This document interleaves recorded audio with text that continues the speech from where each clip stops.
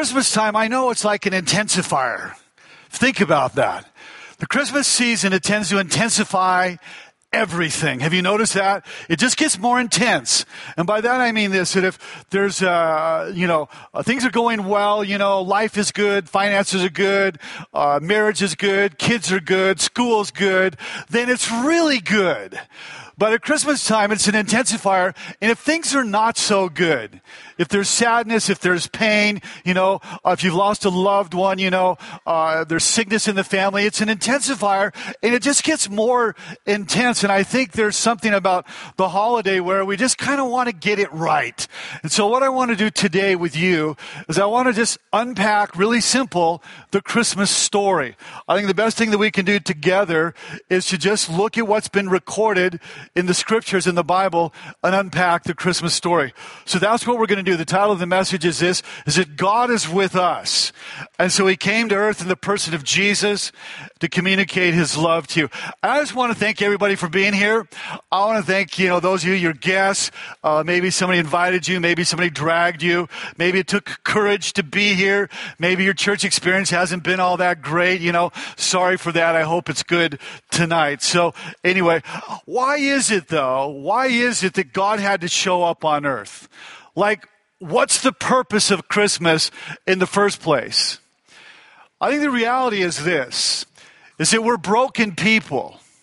We're far more broken really than we want to admit. The truth is this, is that I'm more broken than I really want to admit to you. I don't really want you to know the depth of my brokenness. And if we could sit down with one another and have honest conversations, we would admit how broken that we are. And so God didn't want to leave us like that, though. He didn't want to leave us so broken. So God came to our world to be like us, to speak to us, to have commonality with us and relate to us. And so God loved us too much to leave us in the broken condition that we are in. So Christmas is about that. Christmas is about God coming to heal our brokenness. That is the story. And so when Jesus came to be my Savior, he came to be Emmanuel, to be God with us here, to bring life and to bring forgiveness to us. So what we're going to do is we're going to unpack the Christmas story. There's 3 things I just want to highlight. We could highlight 10 or 12 things, but I'm just going to highlight a few things, a few take-homes for you. And so we're going to look at the story here, the first Christmas story written by Dr. Luke, Luke chapter 2, verse 1. The verses will be on the screens here if you want to look there. It says, at that time the Roman Emperor Augustus decreed that a census should be taken throughout the Roman Empire, and all returned to their own ancestral towns to register for this census. Well, what is that all about? Well, what this is about is an incredibly oppressed culture where they're being oppressed through their tax. They have to go back to their home places to be taxed because Augustus here, the emperor, demanded that. Watch, where now 70 to 80% of their income is going to be taxed. It was so oppressive beyond anything we could really get our minds around here. So people, the background is this, they're going to be oppressively taxed, and that's what's happening in the culture here. And now, on top of that, Mary, who is pregnant, has to travel 80 to 90 miles, on a donkey, uphill. And how many people know that is serious pain and there's no Advil? And so, on this day, on this journey here, it is so difficult, so stressful for what they were going through. Really, it was brutal. It was so messy here. And the first couple, we need to see this, the first couple, their Christmas was brutal and was messy here. And I say that because maybe you can relate, to things can get messy at Christmas time. Relationally, they intensify and things get more messy. It seems like there's more drama at Christmas time. Seems like health concerns can get messy. If you have kids, perhaps it has happened on occasion that kids can make life a little messy. And so sometimes an uncertain future, your habits, your addictions, maybe your marriage, But the bottom line is this, is that like then, life can get messy here. And so Christmas was just messy. So we look in verse 5 and it says this, and he took with him Mary, to whom he was engaged, and who was now expecting a child. And so Mary, then you may know the story that she comes to Joseph and says, Joseph, I'm pregnant, but it's a God thing. It's not like you think. It's a God thing. So here you have, imagine how messy this is. You have an unmarried teenage girl who says she's pregnant by the Holy Spirit, and it's a God thing. I mean, how out there is that? How messy is this story here? And Joseph knows it's not his child. Joseph is overwhelmed here, overwhelmed with shame and what is happening here, and he's ostracized from the family. So you have a complete situation here that is a relationship mess here. And so then you look at verse 6 and says this, and while they were there, the time came for the baby to be born. She gave birth to her first child, a son. She wrapped him snugly in strips of cloth and laid him in a manger because there was no lodging available for them. Now, why was there no lodging available? Oh, how could that be that there was no lodging available? It seems unbelievable. I mean, Joseph, look, he's going to his hometown. There's aunts, there's uncles, there's cousins. How could no one have room for Mary and Joseph? Because they were so ostracized. They were so isolated. There was such great shame in that culture. This is a total mess. And we see our nativity scenes and Hallmark cards and everything seems so idealized and sterilized and, serene and romantic and perfect. And it was anything but that. So let's be honest, it was brutal. What we're talking about here was brutal. Joseph going to his hometown, and it's like he's not even welcome in his own town, so there's no place for them to stay. And then giving birth in a manger, in a stable. Like, that's cruel, that's smelly, that's brutal, that's awful, that's appalling. And that's it, and you ask yourself, if you were God and you were in control and like you're reading this passage here, you would think, God, can't you do any better than that? I mean, God, can't you do any better than a stable? And it's just a monstrous mess that we have on our hands here. And one take-home point I'd like to give you is this, is that God welcomes, if we don't see anything, see this. God welcomes the chaos of our lives. It was, truth is to be told, we all have some chaos. And so the mess of our lives, it doesn't keep God away. And so how about you? I mean, how are you doing? If we could be completely honest, we could be completely truthful, if we could have had a conversation here and we could be honest, and we would have to admit that in some arena, our lives are more messy than we really want to admit here. And this is why you want to believe in Christmas. Because this is why Jesus came. So the good news of Christmas, it doesn't really matter. The chaos, the mess, the situation, the issues here, because it doesn't push God away. Like, that's why he came, and that's the original Christmas here, that he literally shows up in the middle of utter monstrous mess here. And in fact, that's who God is. That's who God is, So I need to tell you that one of the difficult things about doing this, what I'm doing right now, is that every year I do this. Yeah, for decades I've been doing this. And so, and many of you, you've been here for a long time. It's like, what can I say that's new? What can I tell them that they haven't heard again and again and again? I mean, what angle can I mean, you can only cut it, so many ways. And so I'm just trying to see something that is there to tell you. And I felt like I heard God's voice in the midst of all this. And this is what I felt like I heard God say. I felt like I heard God say that just tell them this. Just tell them what they need to know. If they really experienced my love, that would change them. Because there's nothing like my love. And that's what is happening here. A reason you want to believe in Christmas is because there's really no love like Jesus' love that's expressed here. And so check this out in the next verse, in verse 8.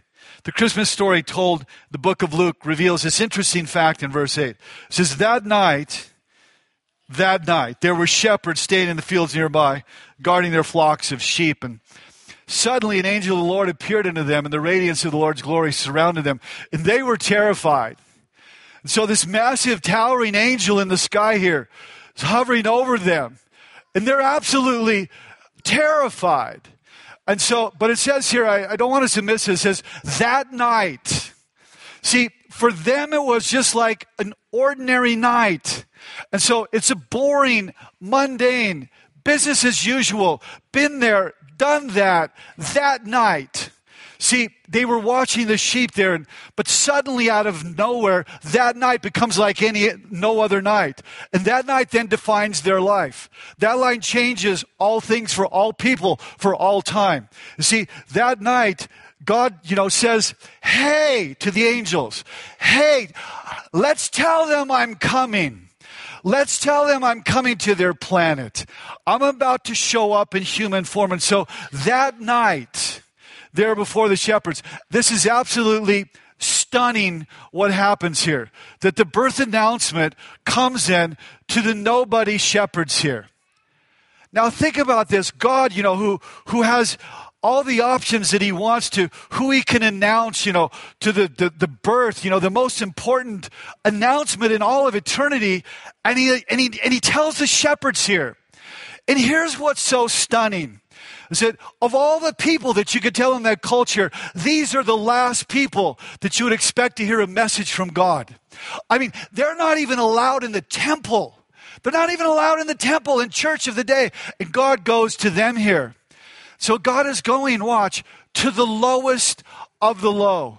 The most unpopular, insignificant, uneducated, marginalized, isolated people that just lived with dirty, dumb sheep, and God goes to them that night.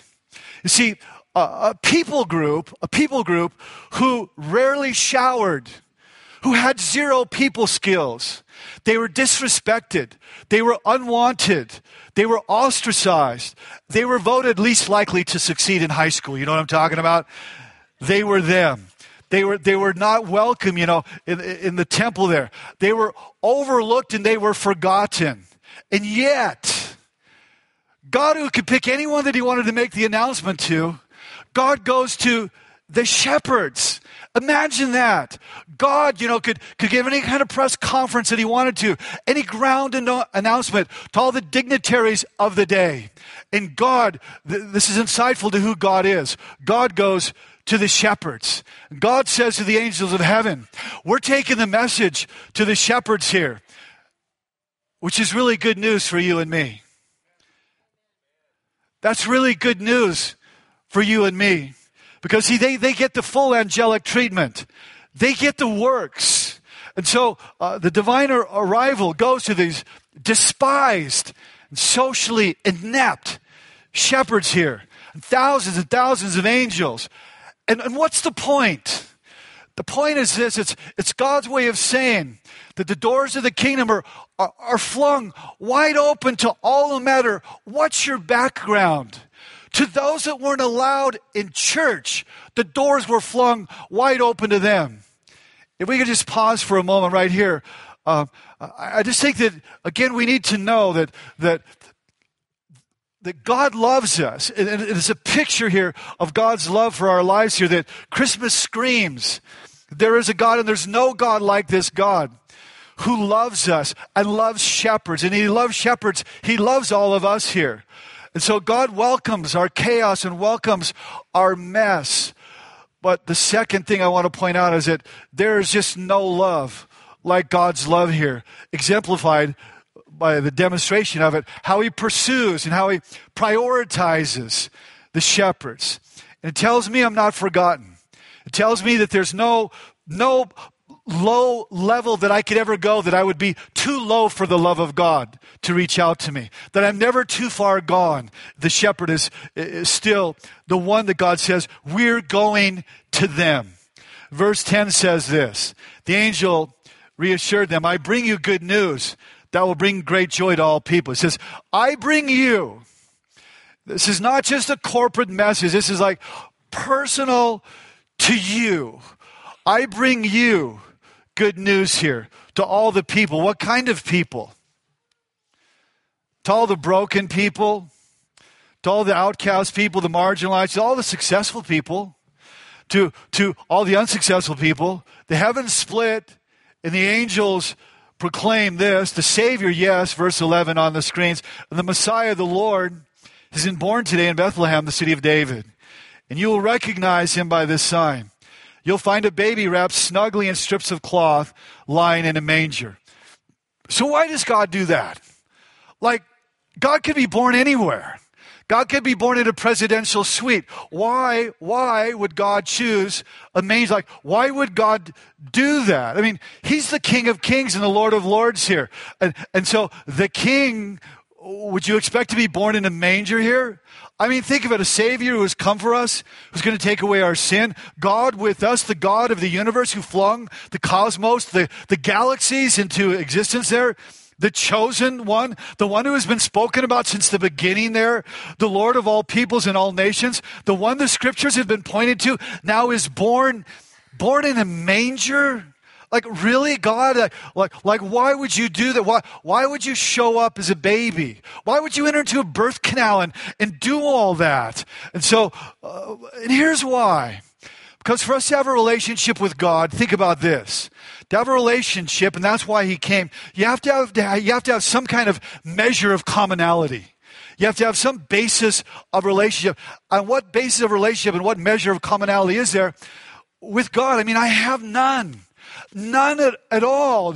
No measure to that is common, no common ground with God there. Like, absolutely nothing. So, and God knows this, so what does God do? So God came into this world the same way you came into this world, the same way I came into this world.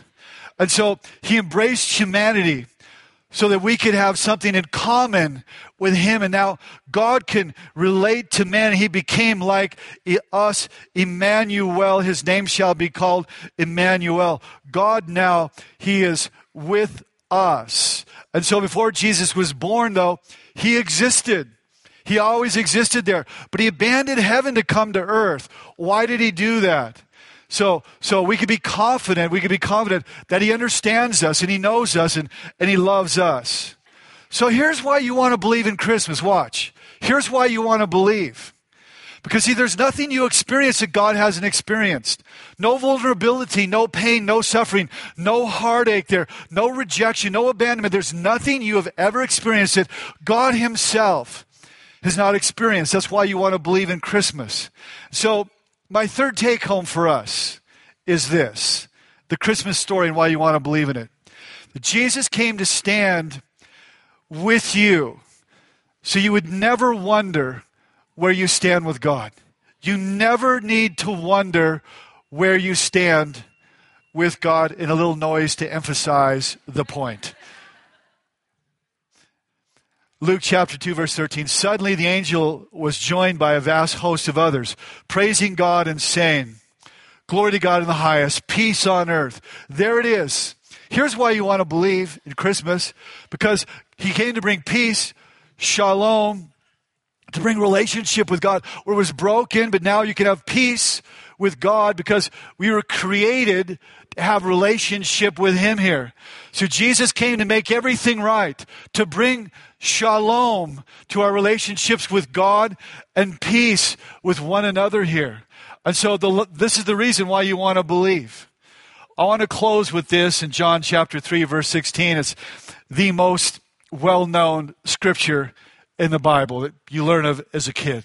It says, "For God so loved the world that he gave his only begotten son." Hey, if it stopped right there, that would be amazing, wouldn't it? That God is a loving God. He loves us. He's a loving God here. So he gives his precious only son here. And it's amazing that God would do that there.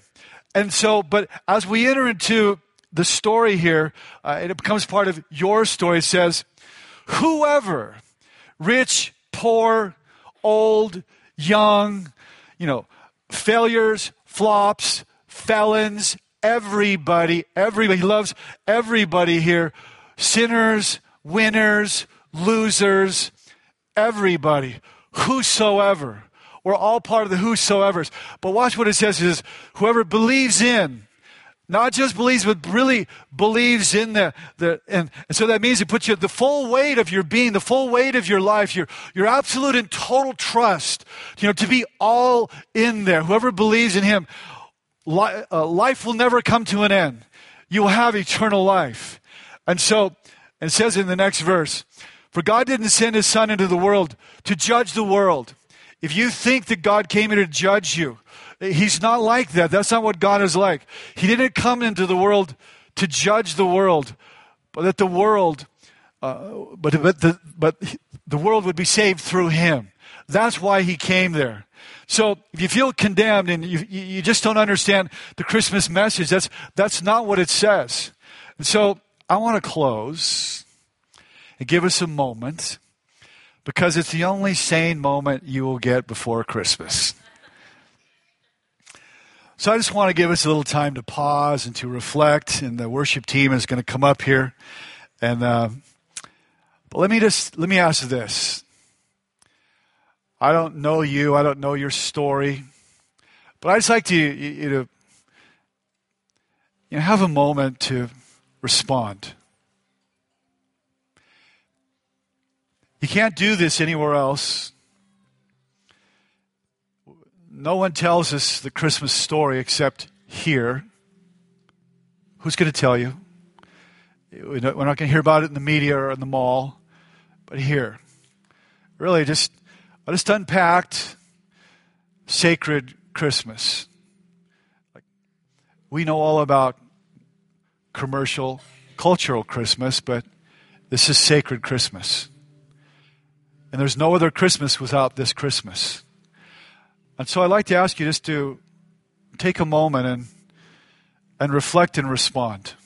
I want to give you that gift. If you could bow your heads for just a moment. And Father,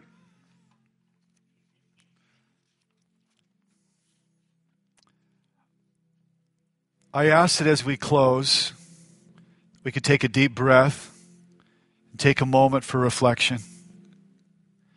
It might be the last moment that we have to reflect on what we've heard. And Father, we've heard the message of Christmas recorded in Scripture.